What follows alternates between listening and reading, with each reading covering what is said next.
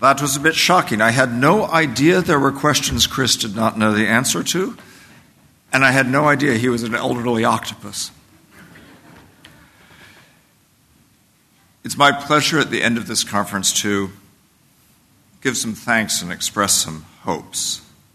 I thank Chris for his remarks, and I thank all the sponsors for their support. Really, we've had tremendous support from a range of different hosts and sponsors in Malaysia and around the region.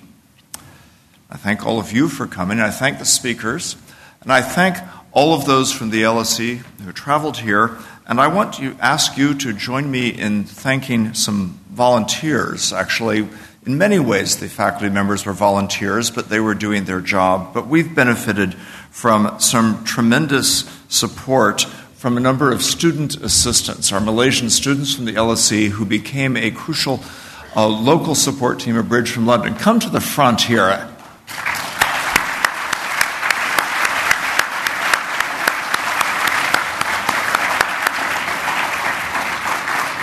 Thank you.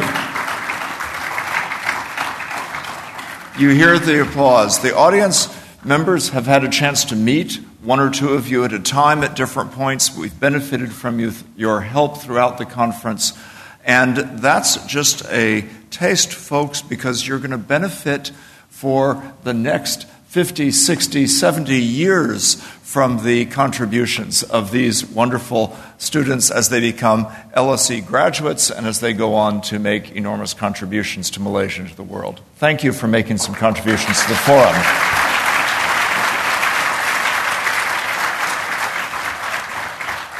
I hope everyone has enjoyed the day. I hope you have not only enjoyed the day, in fact, I hope there were even one or two moments when you felt uncomfortable. After all, you've been challenged. We've discussed a series of major world issues for the region and issues for each of our countries. Discussed international relations challenges, difficulties of cooperation, potential for conflict, actual conflicts, and what to do about them. We discussed urbanization as an issue of extraordinary transformation in our world, connected to inequalities, connected to a variety of risks and vulnerabilities, but we hope also to resilience and better planning. We discussed issues of economic growth, its sources, its potential absence, its acceleration, its byproducts.